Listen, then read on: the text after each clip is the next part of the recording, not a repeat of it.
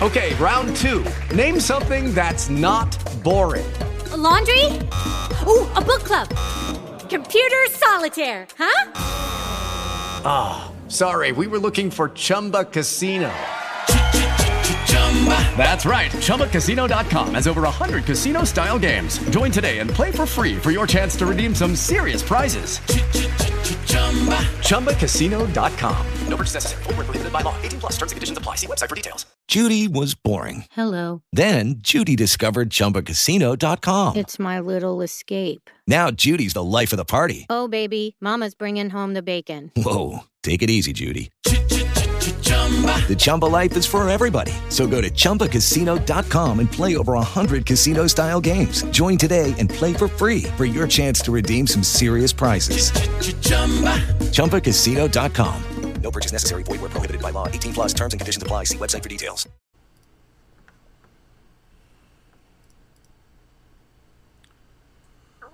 Greetings, imagination connoisseurs. Once again, it is I, your Duke of Dope Discourse, Robert Meyer Burnett, and I invite you to watch and listen to the Designing Hollywood podcast, brought to you by Martika Ibarra and the great, legendary Hollywood costume designer, Marilyn Vance. I am afforded the wonderful opportunity of co-hosting the show. If you are interested in the magic of Hollywood, the design of Hollywood, the clothes of Hollywood, watch the Designing Hollywood podcast, available wherever you get your podcasts from, or find the video version on YouTube. That's right, the Designing Hollywood podcast. Why would you ever want to miss it? Especially if you love the movies. I had a dream. Hashem told you to dance in a tango contest? A dancing teacher wants to tango with you? Critics are raving about Tango Shalom. It's clever and inventive, with right chemistry on and off the dance floor. You're a lunatic! A funny and thoughtful family film with a warm heart and a playful spirit. From the director of My Big Fat Greek Wedding. Oh, that's my Fernando. Tango Shalom. In select theaters now. Robservations with Robert Meyer Burnett.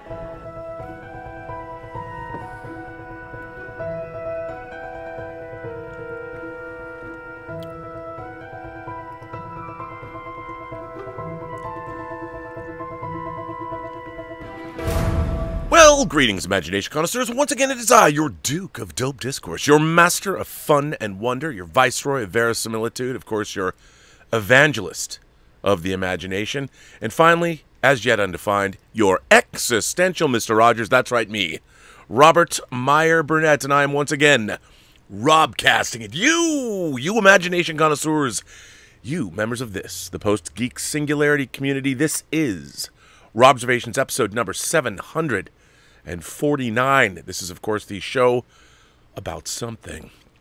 And I'll tell you what that something is. Thanks to longtime viewer, great letter writer, and all-around wonderful human being, Just a Brown Girl. That's how she goes by on this channel. She invited me, contacted me to go with her yesterday to the Warner Brothers lot, actual Warner Brothers, to go to the studio to a Producers Guild event where they were showing Dune. And afterwards, they had Denis Villeneuve, they had John Spates and Eric Roth. All three of them, of course, wrote the movie. Donald Moat, who did the makeup, he was there. I had interviewed him for the Designing Hollywood podcast when he was in Budapest working on Moon Knight, the Moon Knight TV series. So it was great to finally meet him. Ran into my old pal Charles Bender, who was the executive producer on The Hills Run Red. He and I were college roommates 35 years ago. He was there with his lovely wife, Barbara, and I even had someone come up to me, a young whippersnapper. I didn't get his name, but he thanked me for my Superman Returns documentary, which, to be honest, has never happened. Well, maybe it happened a long time ago, but it hasn't happened in quite some time. So whoever you are, sir, you made my day coming up to me inside the Steve Ross Theater and telling me how much you liked that Superman Returns documentary. It meant a lot. Now, my history with Dune, I've talked about this before. Dune was one of the first books I got from the Science Fiction Book Club. And I joined the Science Fiction Book Club when I was like 10. But the first book I got was the Foundation Trilogy. It came, you ordered 4 books and it came. It was a fifth book that you got. And Dune was one of the first 4 books that I ever got, but I didn't read it till I was in the 6th grade, I think, the 6th grade. And it was a little bit over my head, to be honest. I mean, I pretty much understood all the concepts. I didn't really know everything that Frank Herbert was referring to. The book was, of course, written in 1965. And before I get to my thoughts on the movie, I know, because people are like, well, just get to it. I just want to know what you thought of the movie. Well, that's not this show. But I did want to read an article that I found in the Los Angeles Times, written by Scott Timberg from 2010. April of 2010, that's right. This is an 11-year-old article, but I figured I would read it because it gives some context. For those of you who don't know, Dune has been filmed 3 times. First by David Lynch in 1984. It came out in 84, and obviously the Sci-Fi Channel did that and Children of Dune. Also, there's the great documentary about Alexander Jodorowsky's Dune, which never got made. But I wanted to start so people have background about the novel. If you don't know what Dune is, I figured I'd start here. Again, this was written by Scott Timberg in the Los Angeles Times, and it is from April 18th, 2010. Half a century ago, a middle-aged newspaperman with a few obscure books to his name sat down to pursue a pet obsession based on a story that had never sold. The ensuing 1965 novel, in which his agent had no confidence, sagged at first. But within a few years, it was a pop culture sensation, and this year, this is again in 2010, on its 45th anniversary, Dune is one of the science fiction's best-known books, and probably the field's best-selling novel. The mystery of why some works continue to speak to us is heightened with a book like Dune. Frank Herbert's desert planet epic not only remains popular and well-known, but this tale has anticipated many of our contemporary concerns. Its saga of dueling great houses, the fight for a rare resource, and a young aristocrat's coming of age was set 200 centuries in the future. But it grapples with numerous issues pressing in the 21st. The fragility of the environment, the shortage of fossil fuels, the threat of religious jihad, the unpredictable effects of mind-bending drugs. It was the first sci-fi book that everybody in the mainstream culture was reading, recalls Northern California novelist Kim Stanley Robinson. By the way, if you have not read his Mars trilogy, I highly recommend it. But it wasn't like Kurt Vonnegut's Cat's Cradle, which was essentially a mainstream novel. Herbert was doing hardcore sci-fi in the anthropological and world-building sense. People went for its huge backstory taking off from the Prophet Muhammad's life. That the novel was planned and researched during the Eisenhower and Camelot years, before widespread Muslim fundamentalism, OPEC, mainstream narcotics use, and other issues that seem to inspire the narrative, underscores the author's prescience. The book also helped galvanize the environmental movement. Set on a world far from ours, its rich description of a water-poor planet is credited by some as the inspiration for Earth Day. Because of its huge following, fast-moving plot, and opportunities for special effects, Dune has repeatedly attracted other artists. It's been the source of a video game, a board game, numerous posthumous sequels, and several adaptations. And though a 1984 film was widely considered a failure and 2 subsequent Sci-Fi Channel miniseries were made, Paramount recently selected a director for a big-budget movie. The inspiration. I am a political animal, Herbert said in 1983, and I never really left journalism. I'm writing about the current scene. The metaphors are there. The novel was sparked when in the late 1950s, Herbert flew to Florence, Oregon in a small chartered plane to write about a U.S. Department of Agriculture effort to stabilize sand dunes with European beach grasses. The author was struck by the way the dunes could move over time like living things, swallowing rivers, clogging lakes, burying forests. These waves can be every bit as devastating as a tidal wave. They've even caused deaths, he wrote his agent, beginning an article. They stopped the moving sands. That was never published. Despite his agent's indifference, Herbert dug in. He was fascinated by the project and superimposed the history of another sandy place, including Arabs and Islam's Muhammad, into an adventure novel originally titled Spice Planet. When he hit his stride, Herbert was writing 70 pages a week. At the time, science fiction was at the tail end of its golden age, dominated by brisk tales of interstellar war and planet hopping. Several icons of mid-century were doing major work. Robert Heinlein, for instance, published his campus sensation, Stranger in a Strange Land in 1961. But the field's energy was flagging, and the magazine market had imploded. A 1961 fanzine was titled Who Killed Science Fiction? Herbert and his gargantuan manuscript were turned down by dozens of publishers, but eventually accepted by Chilton, a small press known for auto manuals. Herbert's story of young aristocrat Paul Atreides, along with maps, appendices, glossary, and epigrams, ran to more than 500 pages. After almost 2 years, the book took off in 1967. The novel was a hinge between old and new, says Annalee Newitz, editor of science fiction blog IO9. Dune functions nicely as a transition between classic sci-fi focused on space opera and astropolitics of the kind Isaac Asimov and other Golden Age writers wrote, and the next generation, she says. In the 1960s, we saw a shift away from science fiction focused on space travel and space politics to anthropology.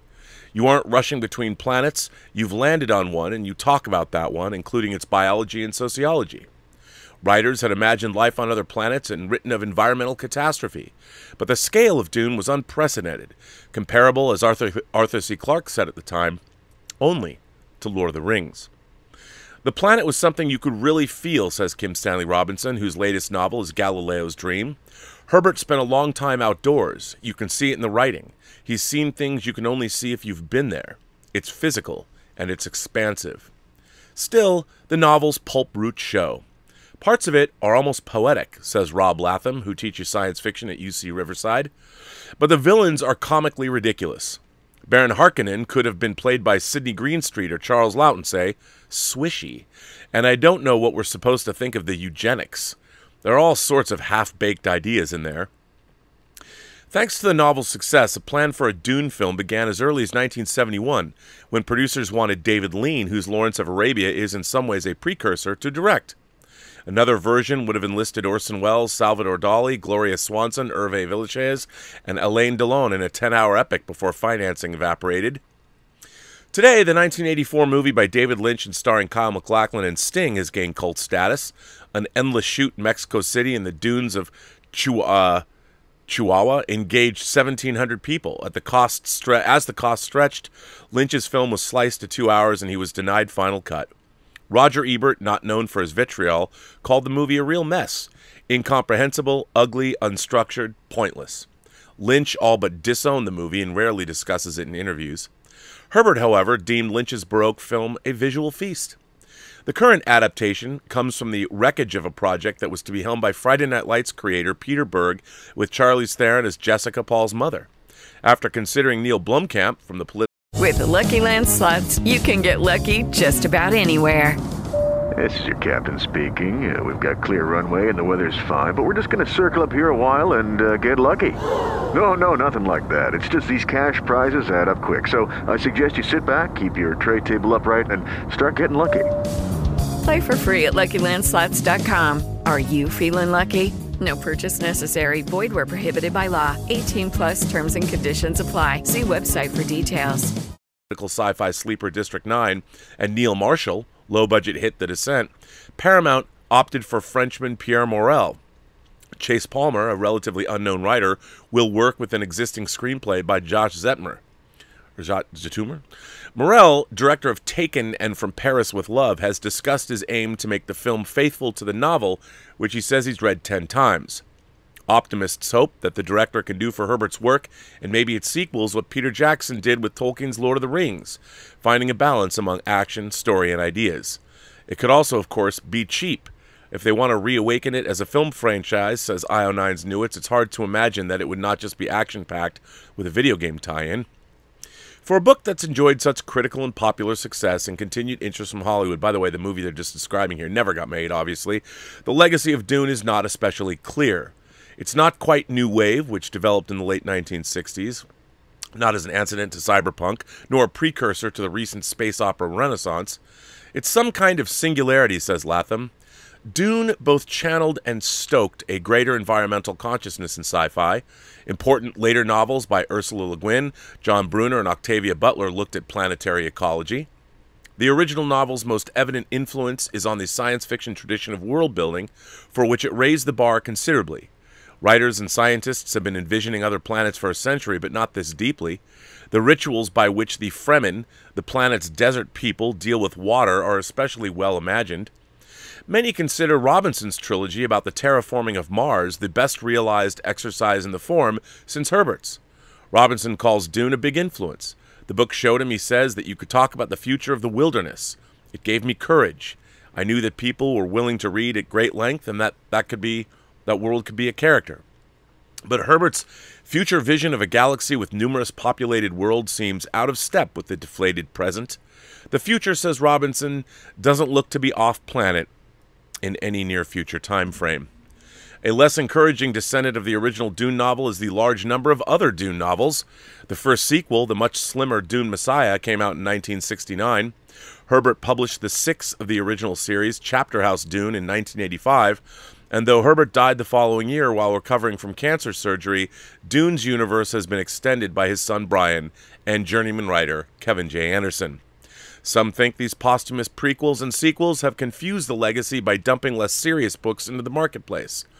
They've gone from something profound and thought-provoking, says Newitz, to being something like candy, like the Star Wars novelizations. Whatever the book's influence and implications, the original continues to attract readers.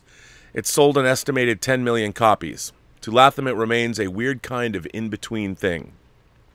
It culminates a pulp tradition with ridiculous villains and a pseudo-medieval empire set in outer space, and some bad writing, he says. Then it has these 70s elements, environmental concerns, drugs, and mystical experiences, and somehow it managed to coalesce all of them. So I thought that was sort of just to give people background that don't know anything about Dune and what it's all about. You know, what captured the imagination. And I got to see Denis Villeneuve's new version of Dune. And I have to say, first and foremost, I found it truly enthralling. I loved every minute of it. Again, Denis Villeneuve has now made three big science fiction movies. I'd call them epic: Arrival, Blade Runner 2049, and now Dune. And I would say of all the filmmakers that have ever worked in the science fiction filmmaking medium, he brings peak verisimilitude to everything that he does. There is a reality that he's able to create that I don't know if I fully understand how he's able to do it. From the images of the alien spacecraft arriving at the beginning of Arrival, the way they seem just to hang in the sky with, obviously, the effects plates used real photography of the surrounding areas where these ships were to create something strikingly beautiful. Blade Runner 2049 does the same thing. It uses incredible miniature photography, but it creates a world that you absolutely believe in. He's able to... I don't quite know how he does it, to be honest. I mean, you don't really notice that you're looking at anything that's CG. It looks real. I mean, even the feel, the sound fields, the way the movie feels, like literally feels when you watch it. All of his movies, whether it's Sicario or Prisoners or Incendies. I mean, he has quite just a way about creating a reality that no other filmmakers, I mean, even a Christopher Nolan, I don't think is as successful at creating the realities, but also the stylized realities, but still, I mean, Christopher Nolan goes for, he really does try and create a realism, but Denis Villeneuve creates a realism, but at the same time provides those sensory thrills that we want from our science fiction movies. And he gives us images we've never seen before, the scope and the size of things. And I mean, my God, the sound field, I thought Blade Runner 2049 was one of the most incredible sounding movies I'd ever heard, with not just the thunderous pounding of Hans Zimmer's score, but everything, all the effects, all the sound fields. Dune is perhaps even more so than Blade Runner 2049. It's astonishing. I mean, that's why somebody tweeted to me earlier today, this morning, well, Rob, movies are the same whether you're watching them on your phone or your iPad or your computer or a screen or at the movie theater. They're all the same. I couldn't disagree with you more. They're not. And when you see a film, remember, a film like Dune, the sound field, the Atmos sound field that they've created with, I don't know how many tracks. I would assume 13 tracks, maybe 14 tracks that we're hearing. If you're not watching the film, if you're not watching Dune in a theater that's got this kind of a calibrated sound system, we were on the Warner lot, so the projection and sound doesn't get any better. You have literally the best on the planet Earth at Warner Brothers. It doesn't get much better than that. And it was overwhelming. It was overwhelming to the senses. You'll never get that at home, no matter what kind of a system you have at home. I don't care how much money you've spent. You just don't have you don't have the kind of room that they have in a bigger theater. I mean, maybe some people do, but I've been into a lot of really great, impressive home theaters here in Los Angeles. But it was overwhelming. I mean, the sensory nature of what it was like to watch and experience Dune. But as I left the film, I have to say that obviously for me, it's always character and story. Movies are only about character and story, and the visuals and the feeling, the sound design, all of it, well, in service of what? It has to be in service of great characters and a great story. Now, I know the books, and I know the story of Dune. I know where the story of Paul Atreides goes, and it ain't some white savior myth, let me tell you that.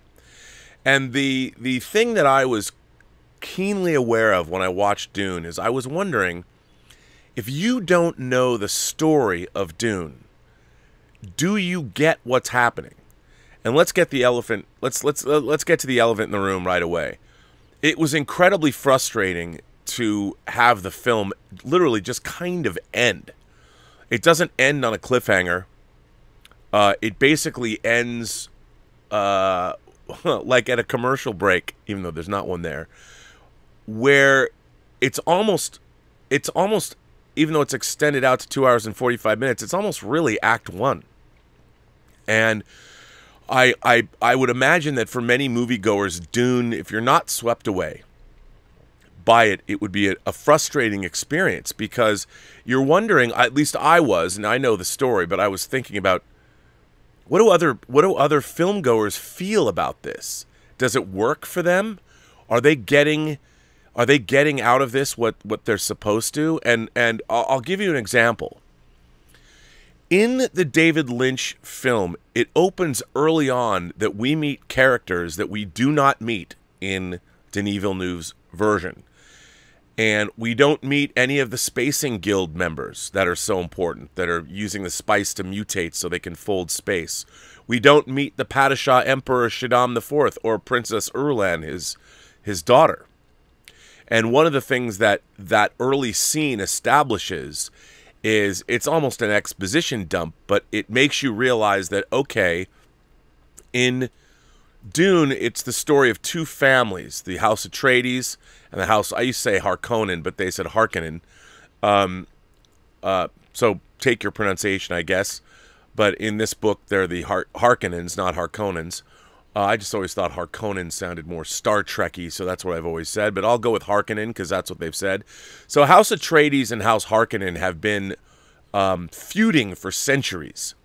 And you don't really get a sense of this, but House Atreides, the Landsraad, all of the different great houses, that's what they're called, the Landsraad.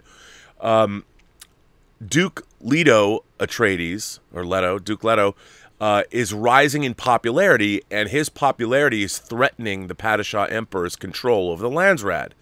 So, the Harkonnens have been controlling the planet Arrakis, or as we know it, Dune. Now, on Dune, they mine what is called spice. It's literally spice that's coming out of the sand. Spoiler alert, it's created by the giant indigenous life forms that live on Arrakis, the giant sandworms. And as they move through the sand, their bile is what basically is creating the spice. I won't get into. There's some few things. If you want to read the books, I'll save. I don't want to give away a lot of what's going on. But so these sandworms are very deadly. They can be 400 meters long. They're the big creatures of Dune. And also, there is a group of people the Fremen that live in the deep desert. Let's call them the indigenous people, although a lot of them aren't necessarily indigenous, but they live in the deep desert. And the Harkonnens control Dune at the beginning. They control the spice mining. It keeps them very wealthy. And in the movie, you don't really see this, but the Harkonnens are in league with the Padishah Emperor, who wants to get rid of... Hello, it is Ryan, and I was on a flight the other day playing one of my favorite social spin slot games on ChumbaCasino.com. I looked over at the person sitting next to me, and you know what they were doing? They were also playing Chumba Casino. Coincidence? I think not. Everybody's loving having fun with it. Chumba Casino is home to hundreds of casino-style games that you can play for free anytime, anywhere, even at 30,000 feet. So sign up now at ChumbaCasino.com to claim your free welcome bonus. That's ChumbaCasino.com and live the Chumba life. No purchase necessary. VGW. Void where prohibited by law. See terms and conditions. 18+. With the Lucky Land Slots, you can get lucky just about anywhere. This is your captain speaking. We've got clear runway and the weather's fine, but we're just going to circle up here a while and get lucky. No, nothing like that. It's just these cash prizes add up quick. So I suggest you sit back, keep your tray table upright, and start getting lucky. Play for free at LuckyLandSlots.com. Are you feeling lucky? No purchase necessary. Void where prohibited by law. 18+ terms and conditions apply. See website for details. Of House Atreides. So basically, he says he gins up an excuse for the Harkonnens to leave Arrakis, and then he demands Duke Leto and House Atreides take over the spice mining on Arrakis, when really it's just a plot where the Harkonnens can launch a sneak attack and destroy House Atreides.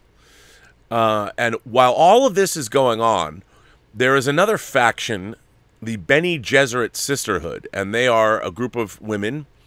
Let's call them monks. They're kind of like the Space Vatican, and they basically control the world, or the world's. I mean, they do things like they play the long game.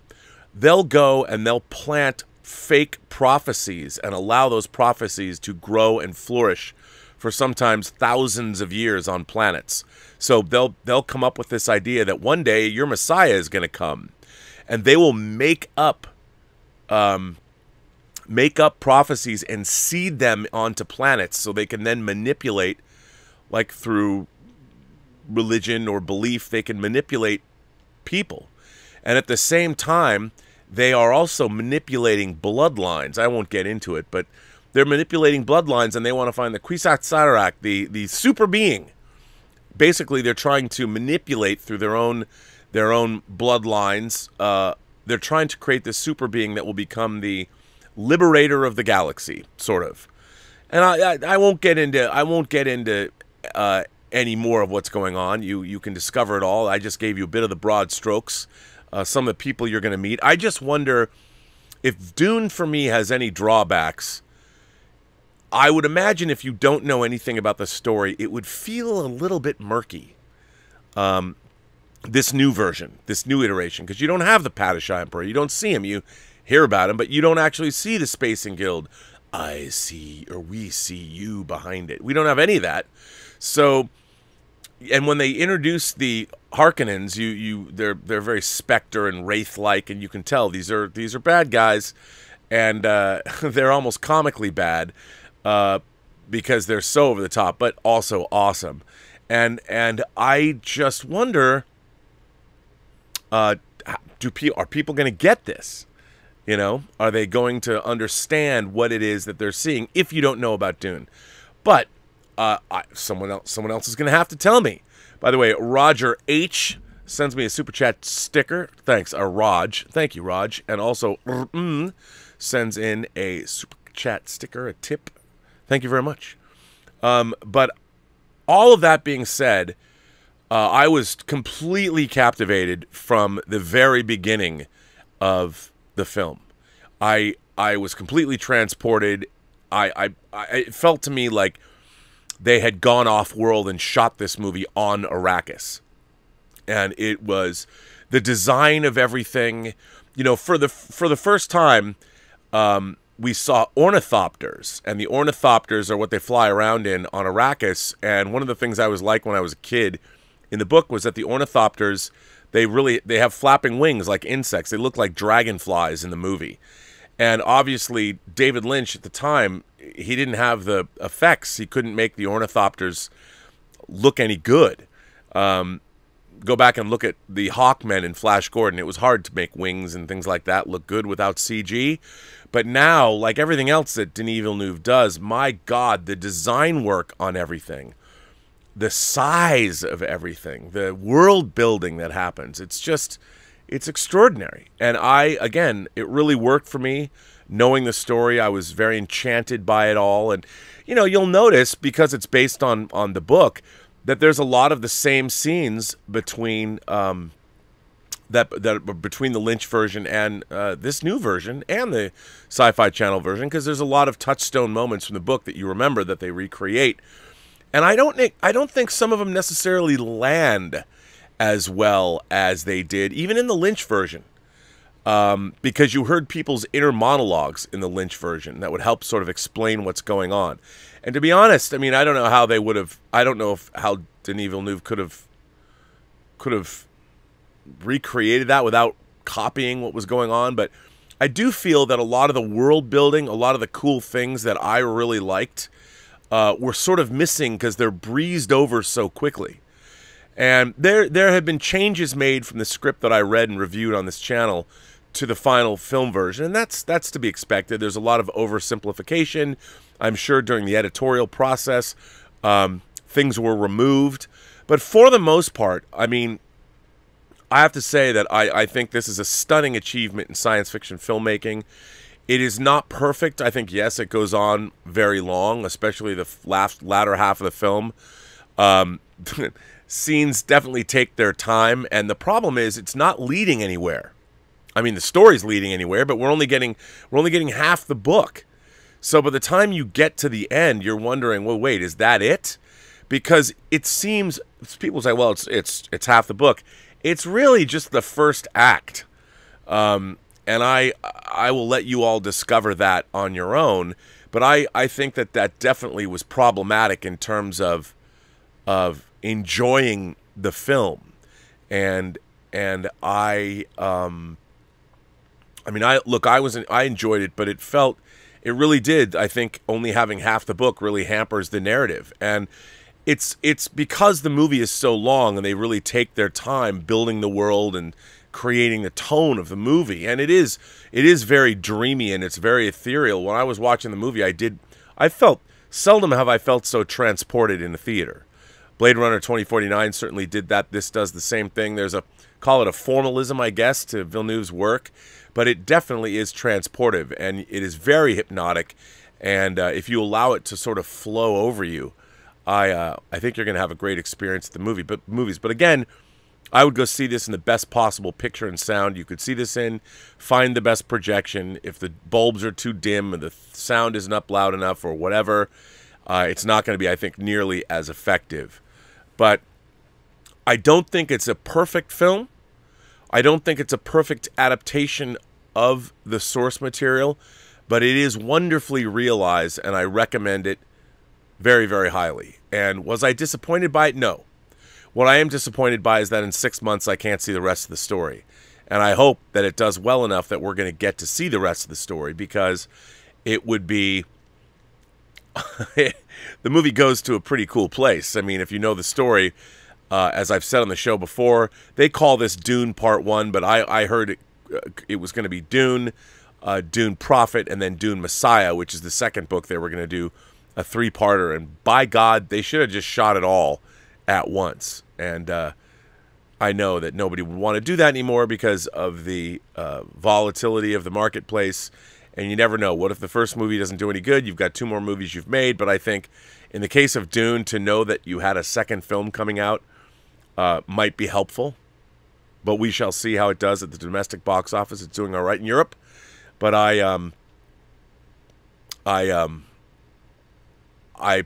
was thoroughly delighted watching it, and I found it very transportive and very inspiring as a piece of literary science fiction, literary adaptation. It's certainly. You watch something like Dune, and I couldn't help but think to myself, man, I wish somebody treated Star Trek with this amount of respect. But they don't. I know. What can I say? Dune does get a thumbs up from me with some qualifications, but I do think people are definitely going to enjoy it. And I would suggest going to see it, again, at the biggest theater you can with the largest or loudest sound system. This next letter, my first letter, comes from Ruben Hilbers. Ruben Hilbers says, "Hello, Rob and members of the Post Geek Singularity. I wasn't expecting to write this letter, but sometimes life throws you a curveball. I was planning to take a break from letters because I was not happy with the quality of my letters. Too much silliness, too much filler, not enough philosophy. Ruben's Rule 1, always be your own harshest critic. Maybe it's a Dutch/Calvinistic thing. Maybe it's just me. But then the potential IATSE strike appeared on my radar, and I just couldn't help myself. So let's move on to the million-dollar question. What is your opinion on the potential strike? As for my 2 cents, the short version is a sentence Dr. Phil uses whenever he's dealing with the pair of parents in an ugly divorce, the kind with mudslinging and trying to make the children choose sides. I'm on the side of the children. What made me pick this stance is that one of the union members said she hadn't seen her children in 5 days. 5 fracking days. And as if the powers that be wanted to remind me of just how important quality time is, I just spent the weekend with 3 of my sisters bouncing balls of joy. We went to a bookstore, we played games, and visited some local dunes. Just give them a ball and place to kick it around, and you have an afternoon of quality entertainment. Which made me wonder, are the children of that union member getting these kind of experiences? Nope. Books. Sorry, can't afford them. And even if they could somehow scrape together the money, they can forget about mom and dad going along to the bookstore because they'll either be at work or asleep. And should they be awake, they'll probably be busy recharging for the next insanely long workday. The point I'm trying to make here is that these Hollywood jackasses are not just abusing the parents, they're abusing the children, robbing them of quality time with the most important people in their lives. Once your childhood is gone, it'll never come again. And for those stakes, I say, shut it down. Shut it all down. Let Hollywood burn in a hell of its own making. Best regards, Ruben Hilbers. Well, Ruben, what would I do with my time? How would I have anything to talk about if Hollywood was burnt to the ground? But, on the other hand, I do think you have a point. The fact of the matter is that in Hollywood, we work insanely long hours in production because there's a lot of money involved, and it's just a question of time. The reason we have 12-hour workdays up till now is that that's how much it takes to get the work that you need done in the time you can do it with the money that's available. The problem is, by cutting those workdays shorter, you get less done, which means you have to extend the budget. On the end, you've got to add more days to the schedule, which costs more money. And when it comes right down to it, that's all that they're talking about here. What do I think of IATSE? So for those of you who don't know, IATSE is basically the unions. It's actually a consortium of different disciplines that all fall under the umbrella. Depends what local you belong to. But everybody that actually works on set and works in post-production and makes movies. Now, this doesn't necessarily apply to producers who find the money. These are all the people that actually show up every day and make the movies, whether it's camera people, hair and makeup people, editors, sound mixers, designers, all the people that actually make the film. They all fall under the umbrella of IATSE. I agree that the work days have to be shorter. I'm both a producer and I've worked on set. I've done both. I've seen both sides of the argument. Longer days are brutal for everyone. And like you pointed out, it's not just families, it's everyone. You know, the first job I ever had was, I don't even think it was a union gig, but it was Texas Chainsaw Massacre 3, Leatherface. No, not the one with Renee Zellweger. This was the one with Viggo Mortensen in it. And Ken Foray. Leatherface, Texas Chainsaw Massacre 3. Longest days I've ever worked. I worked 6 days a week, and I was so tired that I would get home. I wouldn't even get to my bedroom. I fell asleep on the couch. One day, my college roommates, or my roommates at the time, I just gotten out of college. My roommates had a whole dinner party, and I was asleep on the couch the whole time. I was completely out because these are long, brutal days. Now, at the time, I was having a great time. I was 22 years old. I was loving life. Maybe I was 23. It was great. I was working on a horror movie. Life was grand. But it was a brutal time, man. Brutal. So it was really hard to deal with. And then I've worked on many sets since then. And they're long, difficult days. And I am all for shorter work days, 10-hour days, having a real 12-hour turnaround, where people actually are home. So you get 12 hours at home. I'm all for that. I think it's been a long time coming, and it's a necessary change in the industry. I think, and the real problem is nobody wants to pass along profits or money. They don't want to. It's already expensive enough to make movies, and the whole economics behind making movies is changing as we move over to streaming services and that kind of thing. And I'm all for it. Look, as a producer who's going to have to find the money at some point for my next project to pay my own crew, I even say, yep, it needs to happen. It is a necessary change that has to occur that is better for the industry. It's better, it's safer, and I think it needs to happen. So I'm for it. Yes, I am. This is actually a great letter. This is a letter all from our own Roberto Suarez, who always helps with our calls. Obviously, this weekend we're going to have I believe, another Zoom call for all of you members. Anyone that supports the channel via memberships, if you want to be a member. We do bi-weekly Zoom calls that last for hours where I'll sit down with you and you can just ask me anything. We shoot the shit. You can see people's faces. It's a great time. Roberto usually sets that up, so thank you, Roberto. He's written this article, or this letter, but it's great. Dear Rob, it is no surprise to you that I have not been the biggest fan of Craig's run as James Bond, which is why I find myself somewhat surprised at how much I ended up enjoying No Time to Die, flawed as it is. My experience of viewing the film may have been affected by the fact that I got to see it in the theater with my 19-year-old son, culminating his year-long introduction to the Bond film canon. However, I also think the reason I liked it is that, similar to some of my all-time favorite Bond films, it uses the original Fleming source material to build its story. No Time to Die is, in essence, a remix of the novels On Her Majesty's Secret Service and You Only Live Twice, the last two installments of what is referred to as Fleming's Blofeld trilogy. In particular, it uses elements from the novel You Only Live Twice that were never used in the original 1967 film adaptation. Now we get into spoiler territory.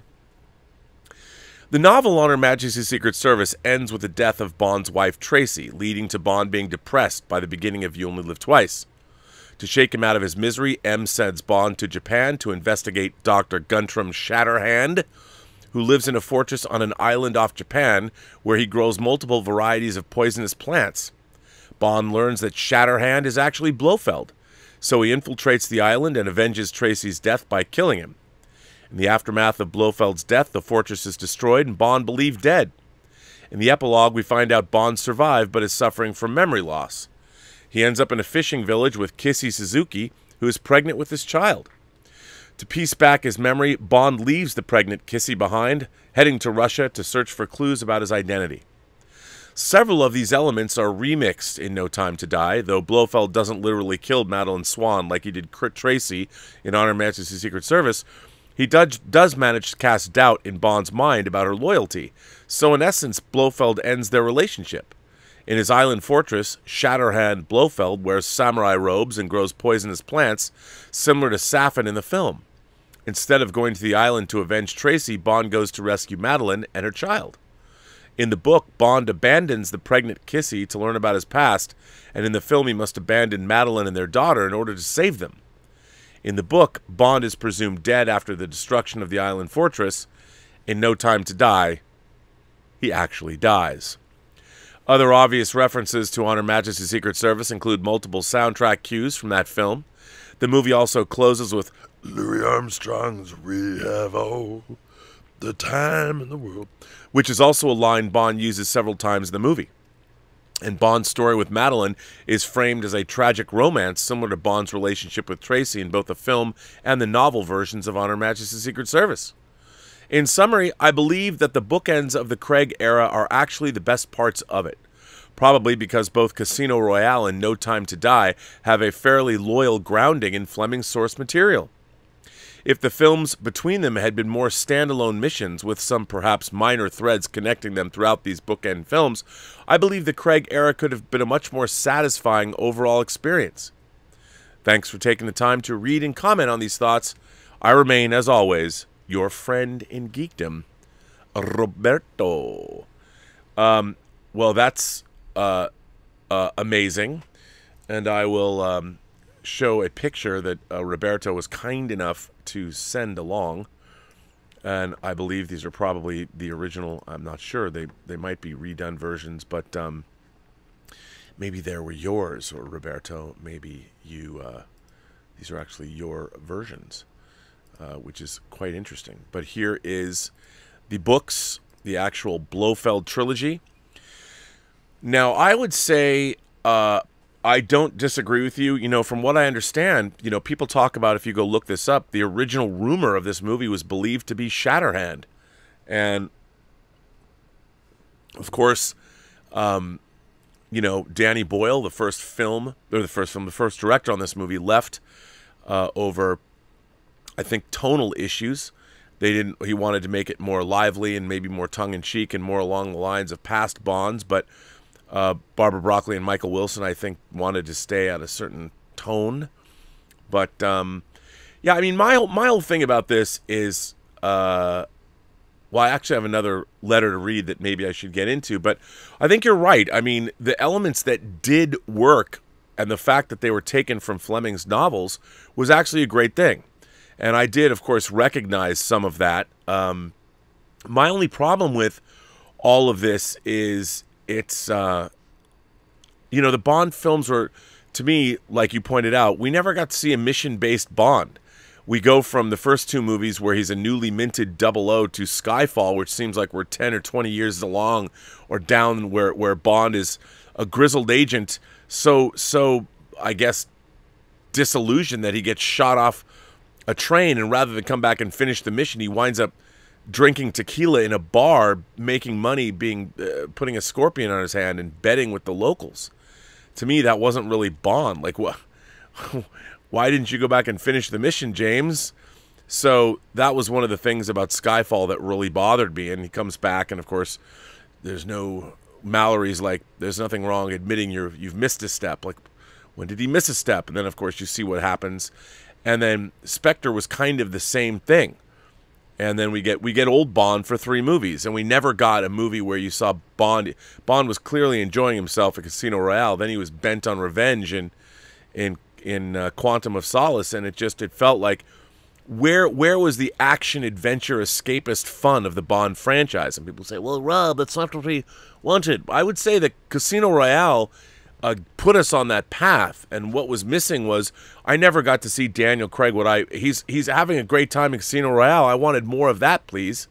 But I think it's what you're pointing out is really interesting, and clearly this idea was what was there in the script. I'm sure Purvis and Wade, the writers who've been working on these films since Tomorrow Never Dies, probably thought a lot about that, and maybe they were working with Danny Boyle and his writer, and then they moved away from that. But it would have been nice to I think have more of an action-oriented escapist Bond. Everything was so heavy. But what can you do? But I want to thank you, Roberto, for writing that article in, which I think is a great article.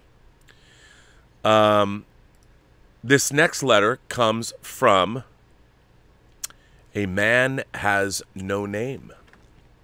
A Man Has No Name.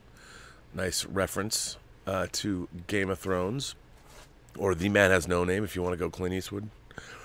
Dear Robert, this last Thursday I went to the very earliest showing I could to see the newest Bond film. I was excited to watch the movie, but I'm admittedly a bit of a novice when it comes to Bond. Growing up, there were very strict rules in my household regarding the movies we could watch. Not only was anything with an R rating a no-go, the same was true for PG-13 films. There were even many PG films I wasn't allowed to watch. I didn't see Indiana Jones for the first time until I'd left for college.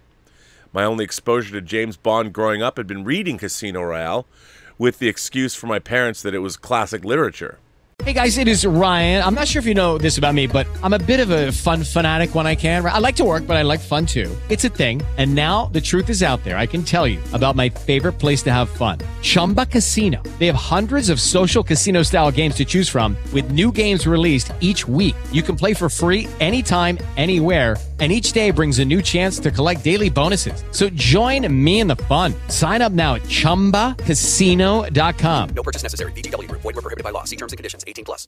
When I moved out, I began watching many movies, including 5 Bond movies, the 4 Daniel Craig films, and Goldfinger, which turned out to be my favorite. All this is to say that I'm certainly a casual fan of James Bond.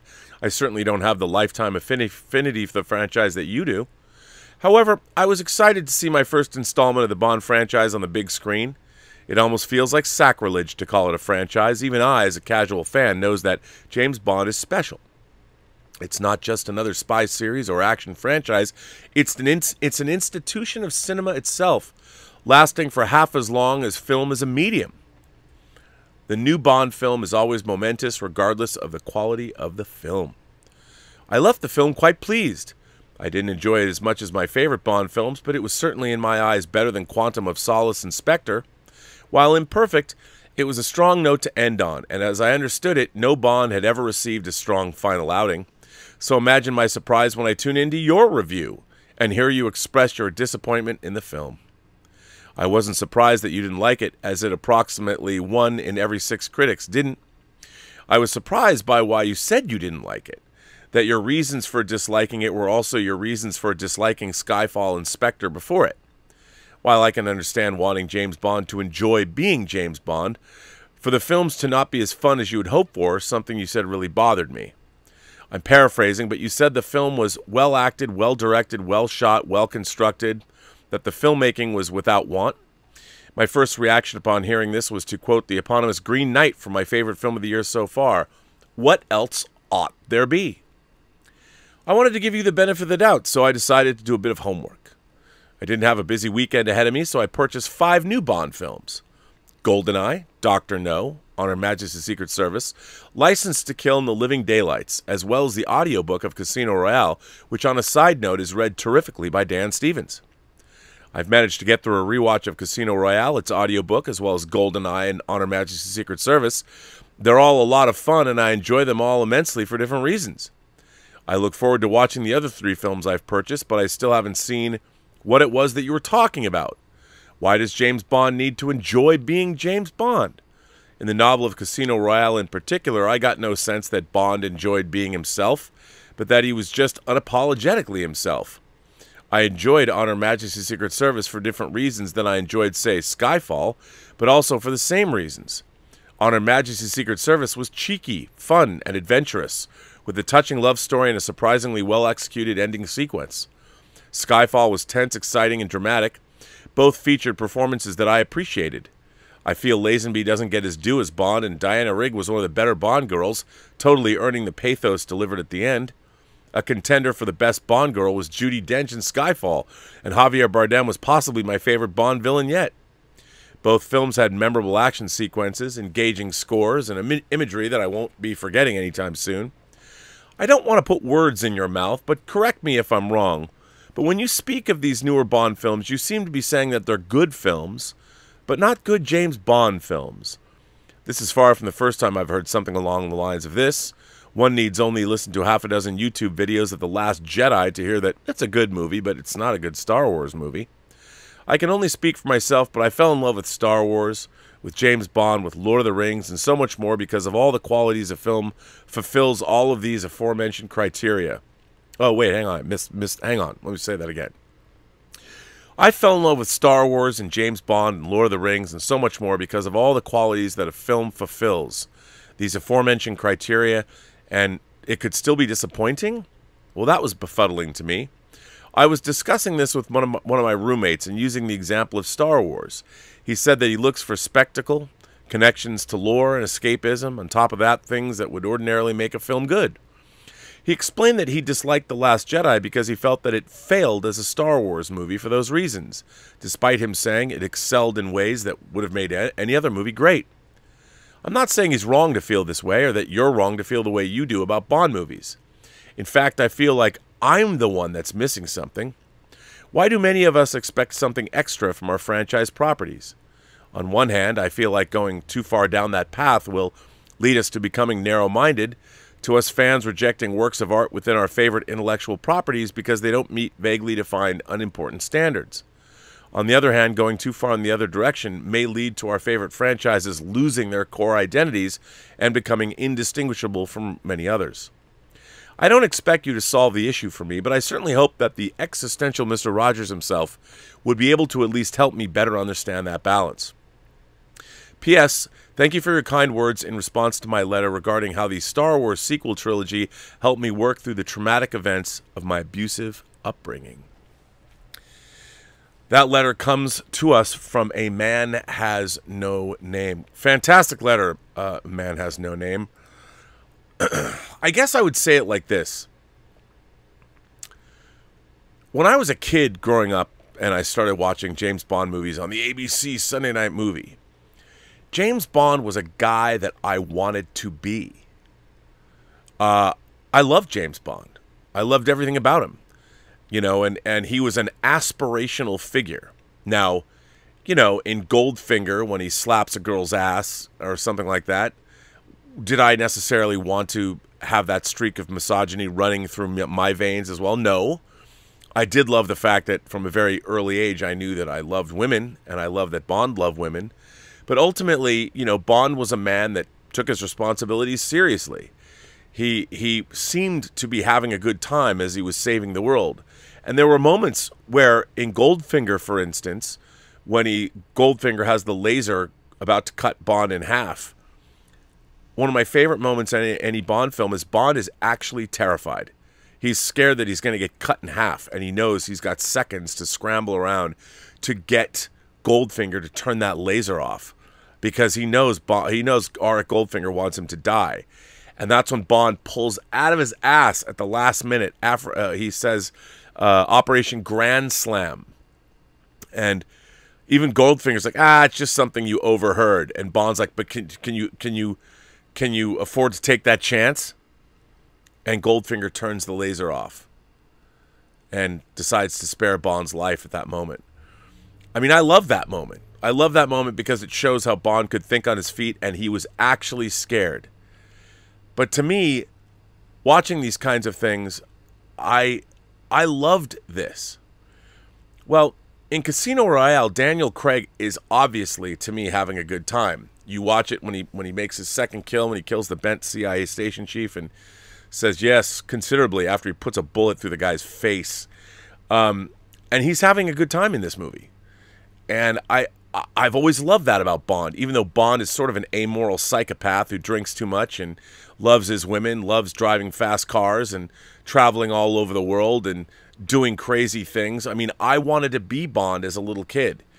The Daniel Craig movies, Skyfall, Spectre, and now No Time to Die, I felt like I was watching a character that I didn't like anymore. And I know that some people, because especially if you came to Bond later in life and you came there with the Craig era, the feel of those movies, there's not a lot of tongue-in-cheek. I mean, first and foremost, to me, James Bond was an escapist fantasy. Even the movies moved away, as close as they might have been, the earlier films, Dr. No, Honor Majesty's Secret Service, From Russia with Love, there still was an element of escapist fun to the Bond franchise that I feel it kind of is missing. And in my mind, that's what I wanted. That's what I was getting my whole life, was that escapist fun. I mean, even if you look at Honor Majesty's Secret Service, I mean, I grew up skiing. So I love seeing a good ski sequence, even if they're using rear projection. The music, the gadgets, the cars, Pius Gloria. You know, there's a battle at the end when Huey's insert a strike team into Blofeld's base and they take it out. There's an element of wish fulfillment there, too. Two groups of people battling, you know, Bond coming down the ice. I've missed that because I like escapist entertainment, And I didn't understand, like, why did the Bond films, why did they want to move away from that? And I get it. It was a different kind of a thing, but the escapist entertainment was sort of bled out of the Daniel Craig franchise, and they became sort of dour. And I never really liked that. So that's what I mean, but I James Bond didn't like being James Bond anymore. And I understand there was a realism they were going for, and that was definitely something that they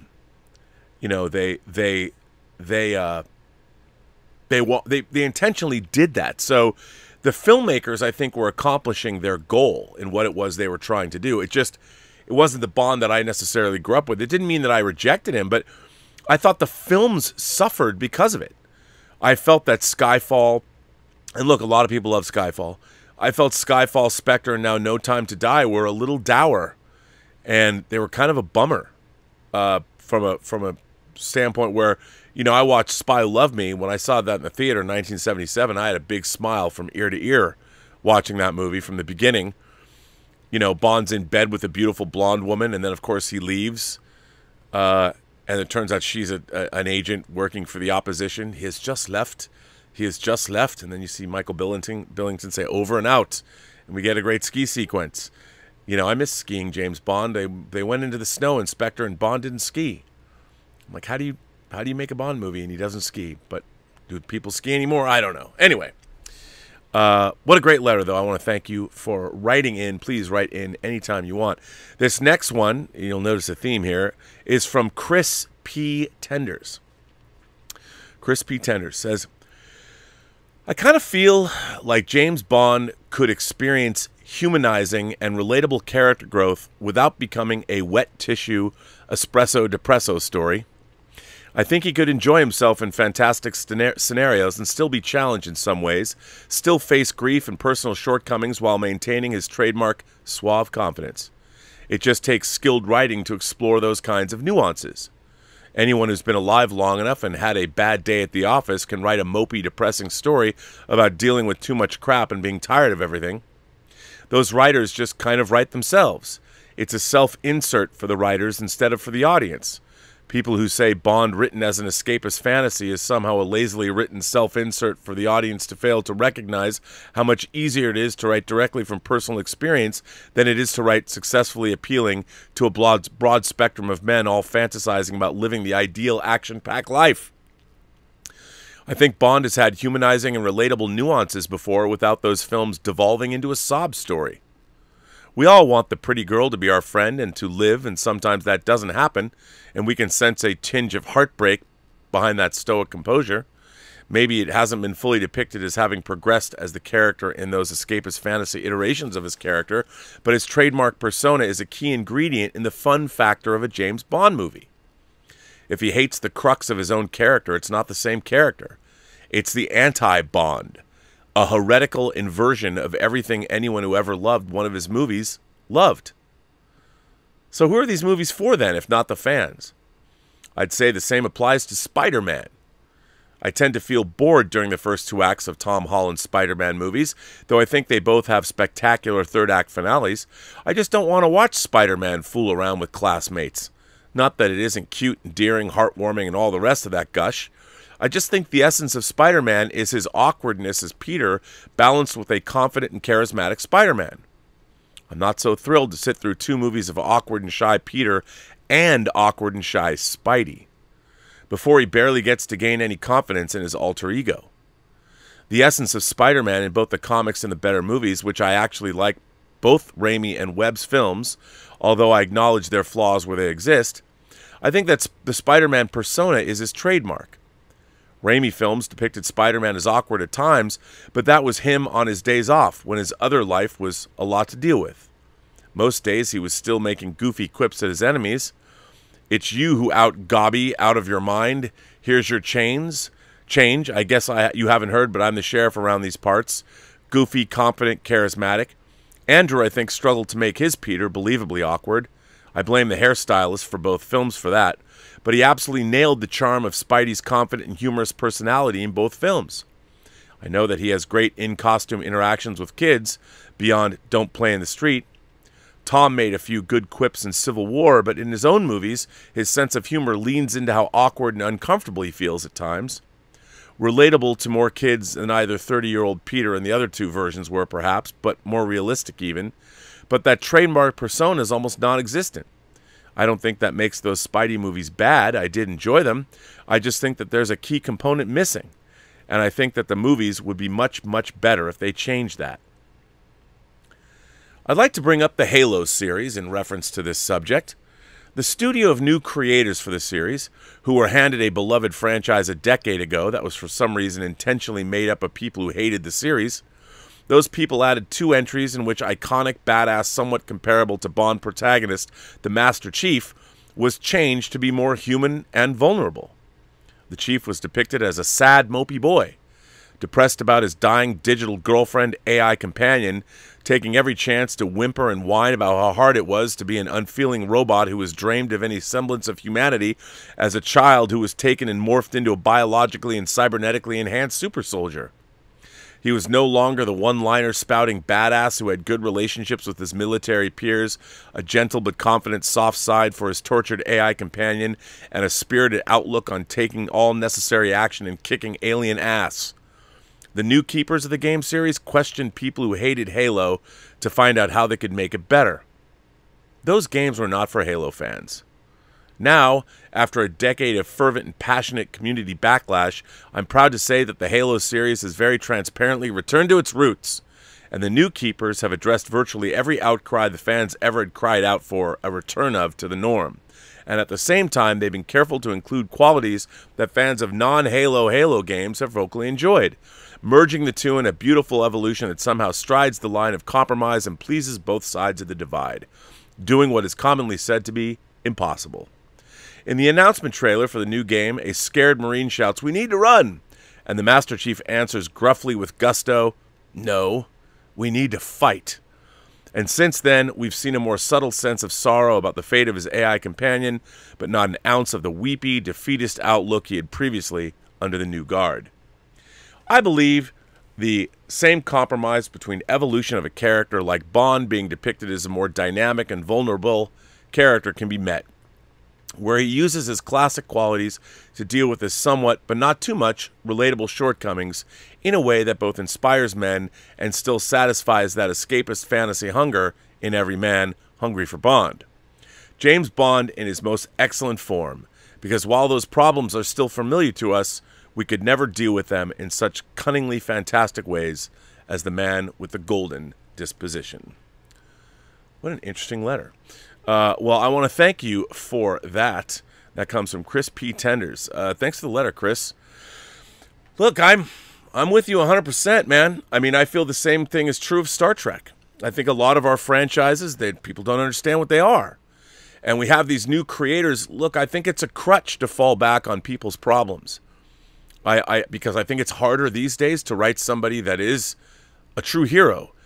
The deconstruction of our heroes has become sort of fashionable and easy because all you have to do is reverse what the character is. I think it's a lot harder now to write a great heroic, a real heroic character now that isn't deconstructed. I mean, that to me would be an act of defiance. Write somebody that is truly heroic in this day and age. How can you do that? It's easier to make people more relatable by turning them into something they're not. James T. Kirk saying at the front of Star Trek Beyond, "I'm bored of exploration. I don't like to be in space. We're never going to make a difference." I'm like, fuck you. Don't give me a Captain Kirk that doesn't want to be out hopping galaxies. Don't give me a Captain Kirk that doesn't want to be an explorer. You're missing the essence of what Star Trek is. I know, we have to make him more relatable as a human being. I don't like this idea. What we're doing is we're turning, it's the whole every kid gets a trophy. We shouldn't have kids that win for winning's sake anymore because, that puts down other children. No, it doesn't. We need to live in a society where people are constantly striving to be better. We need to live in a society where we have heroes, where people will step up to the plate, where not everyone is bitching about, I was scared or offended or I felt bad watching this. Fuck you. I don't care about your feelings. I want a hero that's going to kick ass, that's going to save the goddamn day. We live in a namby-pamby society where we're all going to fail. The villains will win. We need heroes that are going to kick villain ass and not worry if they're going to hurt somebody's feelings. You know why? Because when the world is at stake or the universe is at stake, nobody has time to make sure everyone feels okay. Well, Rob, what about you could do both, can't you? No, not when there's a ticking clock, not when a nuclear bomb is going to detonate inside Fort Knox. I want a James Bond that is not going to flinch. He's not going to be thinking about how he feels. He's only going to be thinking about stopping that goddamn bomb from going off and saving the world, saving America's gold supply. But, now we have to talk about our feelings. This is problematic. This is why we have escapist literature in the first place. I have my own feelings. I know what life I lead. I mean, when I watch a James Bond movie, I don't want to be like Bond's being like, I remember, I've said it before on the show, a friend of mine does not like Anne Rice's Interview with a Vampire. He said because when he was reading it, he felt that Louis was always like, I don't want to be a vampire. Whereas Lestat's like, fuck yeah, you do. Being a vampire is awesome. That's why The Vampire Lestat's my favorite book in the Vampire Chronicles, because Lestat's, he rules. If you're a vampire, I want somebody that likes being a vampire. I don't want, like, I'm undead. Don't want that. But there's got to be, I think, like in your letters, sir, you've got to have a cross between the two. You know what I mean? You got to find that balance. But we live in a society where too many people are like, they're not going to save the world. And I don't know what we're going to do about it, but it could be problematic. So, yeah. Anyway, let's see what you guys are saying in the live chat. What's going on out there? You're throwing in tips and super chats, and let's get to what people have to say. Matt Guillemet. I know it's like French, right? I'm mispronouncing it, but Matt says, the written word is all that stands between memory and oblivion. Without books as our anchors, we are cast adrift, neither teaching nor learning. They are windows on the past, mirrors on the present, and prisms reflecting all possible futures. Books are lighthouses erected in the dark sea of time. Well, Matt, that is a beautiful quote, and while it rings a bell, let me put this down and find out who actually said it, because you didn't, so let's find out. Who said this? Jeffrey Robbins, A Lighthouse in the Sea of Time. I like that. Jeffrey Robbins said that. What a great quote. Thanks for that. Madzev Jada says, after Dune, the film I'm most excited for is Ridley Scott's Napoleon movie, Kit Bag. I'm very excited for that as well. Joaquin is the perfect casting, and the one element of Skyfall. Oh, wait a minute. That's a different one. Oops.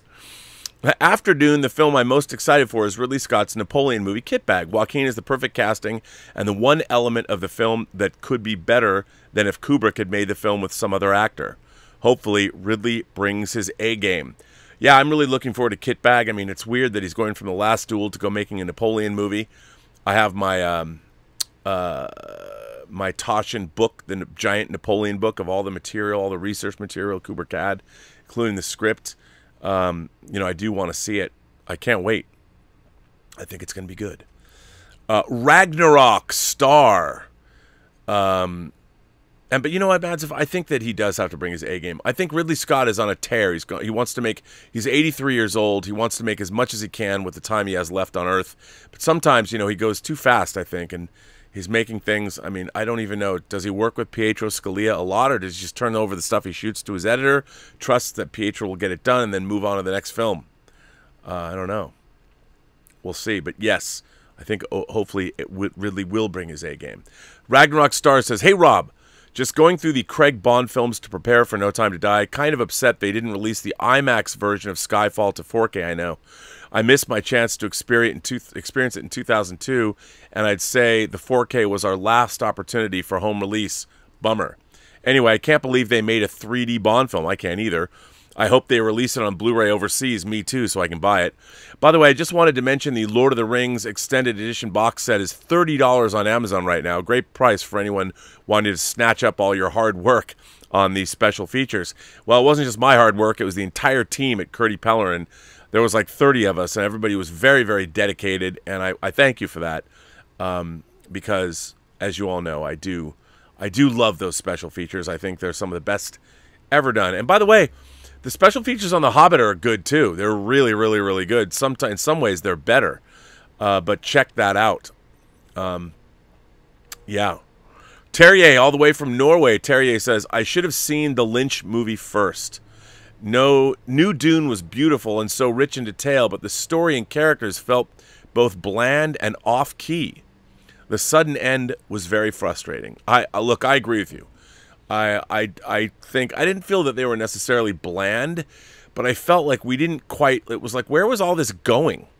Where was all of this heading? And I felt the Harkonnens, as much as I liked their portrayal, they weren't nearly as fun as they were in the Lynch version. I mean, there was a little bit more going on there, and I just felt like we didn't really know what was happening. You know, we didn't quite know exactly what was going on, which I thought was kind of a bummer. Stub McShave says, what are your thoughts on Starship Troopers as an adaptation? I think it's a good movie, but a bad adaptation. The movie does a sarcastic version of the book. Heinlein honestly argued that only the military should vote. The movie undercuts that argument. Well, yeah, citizenship came through military. You had to be in the military to be a citizen. Look, I love Starship Troopers. I think it's great, but like you, I think it misses the mark as an adaptation of Starship Troopers. But I think, though, that as a satire and a jumping off point from what Heinlein was trying to do, I think it absolutely works. I'm a huge Starship Troopers fan, a huge Paul Verhoeven fan. You know, coming on the heels of, he made RoboCop, and then he made Total Recall, and then he made Basic Instinct, and then he made Starship Troopers. I thought, all right, come on, man, you know what's up, son. I'm a big fan, so I really like the movie a lot, and I just think the satire. I mean, there's not one adult in that movie that's somehow not either eviscerated in some way or living in some hermetically sealed house without any semblance of the real world. I'm a big fan of Starship Troopers, but I do think you're absolutely right. Heinlein honestly argued that only the military should vote. The movie undercuts that argument. Well, but you know, they do talk a lot about that your path to citizenship is that you have to do military service. So I mean, I can understand what you're saying because they don't really get into that, but they do talk about that. They don't really they're not explicit about the voting issue, but they say if you want to be a citizen, you need to be in the military. So Stubble goes on to say, do you agree that the ending of Dune reminded you of the last moments of Empire Strikes Back without a compelling cliffhanger? It was the equivalent of ships going away into space, but without the cliffhanger of rescuing Han and of Luke's ancestry. Yeah, it kind of was. I mean, I look, to be honest, I thought the end of Dune was quite shocking. I couldn't believe how it just kind of left you there. Like, really? Because then how are you supposed to, if you don't know the story, what is your takeaway? What are you supposed to believe? Like, where's that story going to go? You have no indication you have a bit of an indication that Paul Atreides is supposed to lead the Fremen at some point, but you don't know what's going to happen. They don't even hint at it. And I don't think, as much as I would have liked Charlotte Rampling more of her, because she was great, but you don't even know really that she works for the Emperor, the Shaddam IV, and that all of that. And it was kind of a bummer, but I still think it works kind of. Superhero Displays became a member. Superhero Displays, thank you for that. Thank you very much. Darth Plato sends in a tip and says, the changing of fiefs has a precedent in Ottoman history, which strongly undergirds the Dune story. Yes, Suleiman had his sons, Mustafa and Mehmet, change Sanjak's fiefs because the Sultan feared Mustafa's popularity. The Sultan ultimately had Mustafa killed. Oh, I agree, Darth Plato. There's so much in Dune that is based on real Ottoman history, Islamic history. He did so much research into that. So, no, absolutely. It's just, if you don't know that stuff, it's going to be hard for anyone to know all about that. But, yeah, I I mean, obviously, there's a lot of stuff in Dune that really happened. I just wish that this new version of Dune delved into that more. I wanted if my one big criticism would be, I think the story is a little nebulous. I really believe that. Thomas Ruffley says, Rob, thank you for your thoughts on No Time to Die. Mr. Bond's fate is definitely hard to swallow. I agree. Like, why would he let himself die? I don't know. Especially considering he could have gotten the hell out of there. But I know he could never have touched Madeline again. But wouldn't an EMP pulse destroy nanobots? I don't know. Maybe. Maybe they couldn't. Who's to say? Darth Plato says Francis Stephen, husband of the Habsburg claimant Maria Theresa, was obliged to move his fief from Lorraine to Tuscany in order to please the demands of the French. Granted, Francis was not murdered, yet this is another example of changing fiefdoms. All that's very interesting. I love all that. I love that you're giving us the background. But I agree that changing fiefdoms is a thing. But in the story of Dune, they're being forced to. The Atreides are being set up by the Harkonnens and the Padishah Emperor. So, I mean, it's not just changing fiefdoms, it's that they're being set up to fail. So, yeah. Armani Martinez says, hey, Rob, you should read the article by the AV Club, how Pierce Brosnan pushed James Bond forward and paved the way for Craig. It is a fascinating read. Ooh, I will do that. That sounds right up my alley. I'll totally do that. That sounds fantastic. Rick Squire wrote in and said, I'm stoked to see Dune, but I wouldn't have time to read the full book prior to the 22nd of October. I generally like to read books prior to seeing film adaptations. How much would you recommend I read, given that the film doesn't cover the whole book? Read through the halfway point. You know, you'll kind of know. Read to the halfway point, and but that's a good idea. Come on, you can bang that out before the 22nd. You've got 11 days. Come on, man, you can do it. You can do it, Rick. Right back. Tell me what you think. Tell me what you think. Harry Nice Guy says, great show as always. Have you already checked out the latest news about John Kent regarding his identity? What do you think? At least I was surprised. Well, Harry Nice Guy, I believe, Jonathan Kent, you're referring to DC Comics, the son of Lois and Clark, how Jonathan Kent is now coming out in the comics, the new Superman, as being bisexual or gay. I mean, look, I'm all for representation. I have no problem there, but it does seem like, I even have a friend of mine who's gay, I was having this conversation with him the other day, and even he, as a gay man, and he was telling me that he feels, sometimes he thinks that it's being overdone, and he feels like they're pandering to him, and I don't know, I can't speak to that, but in a way, I can understand where he's coming from. John Campy and I were having this conversation, and I brought this up to John. He goes, it's not pandering. Well, it seems like it doesn't, it really, again, to me, it's all about the character and the story.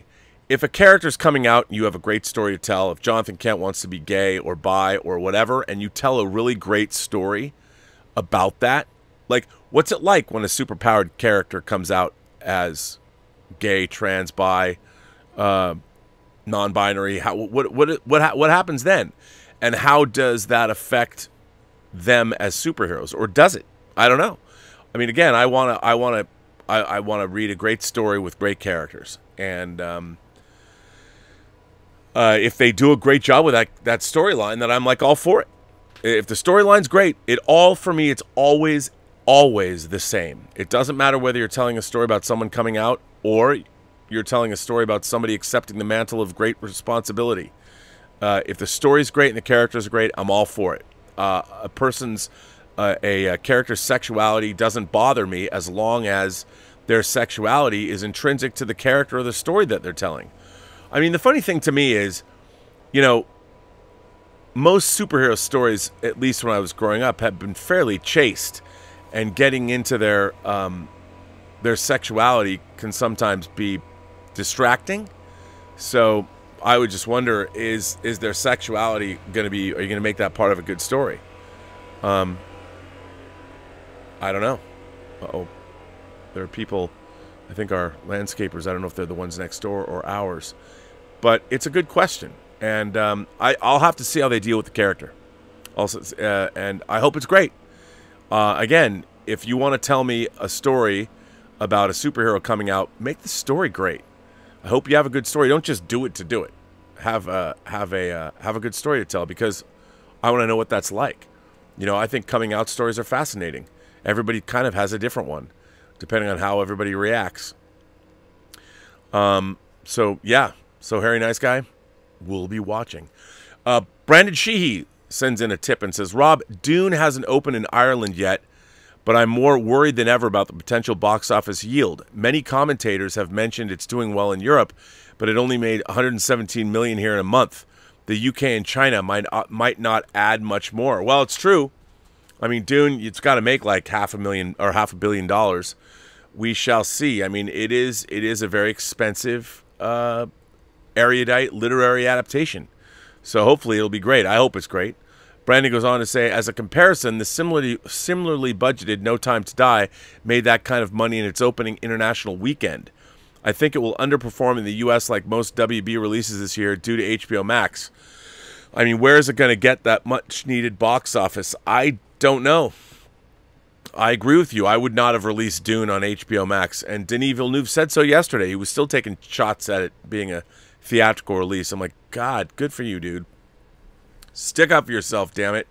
Because it should be. It should be a theatrical release. I agree. But I don't know, man. I hope it does really well. I hope it catches on. I hope people have to go see it. But it's not exactly a rousing crowd pleaser. It isn't Venom. So we'll see what happens. I hope it's good.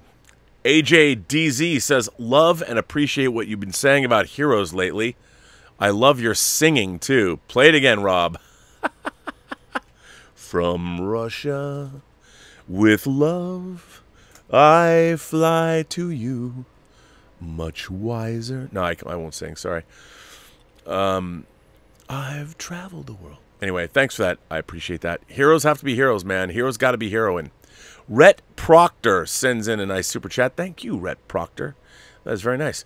Hey, Rob, I was wondering if you saw the new Resident Evil movie trailer.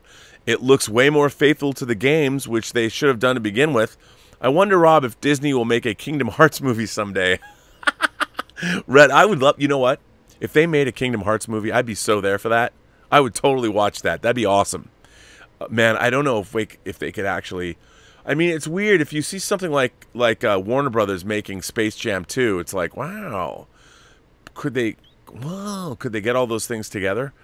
I'd love to see a Kingdom Hearts movie. That'd be cool. But I did see the new Resident Evil trailer. It looked far more faithful to the game, but it kind of looked...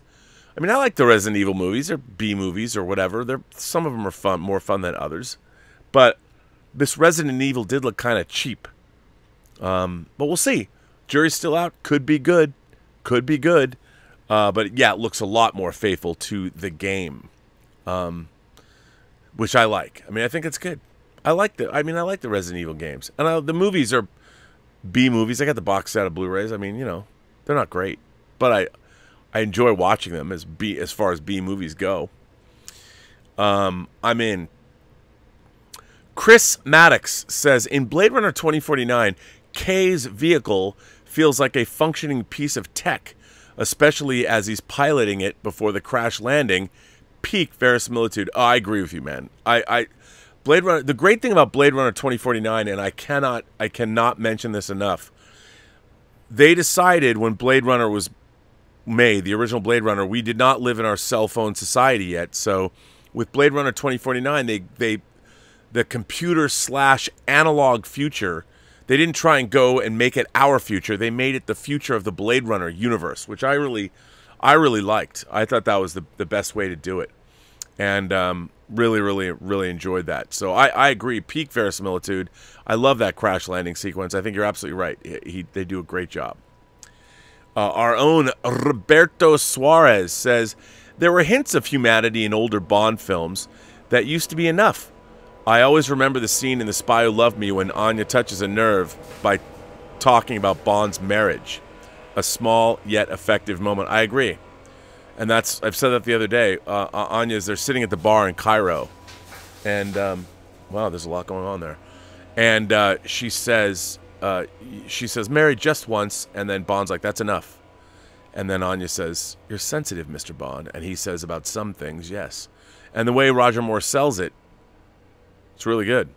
I mean, I completely agree with you, Roberto. I'm with you 100%. Richard says, are you familiar with the composers on DS9 and Voyager? Yeah, specifically David Bell. He didn't do a lot, but yeah, his "some intrigue is happening" motif has lingered in my ear for decades. Follower by obvious betrayal motif, and then I have a secret for you and it's bad motif. You know what, Richard? Off the top of my head, I have to go back and listen to that, but I have a lot of unreleased music. I'll have to go check that out. Don't tell anybody. I have a lot of unreleased music. But yes, I will have to go. I vaguely know what you're talking about, but I want to go listen to that right now.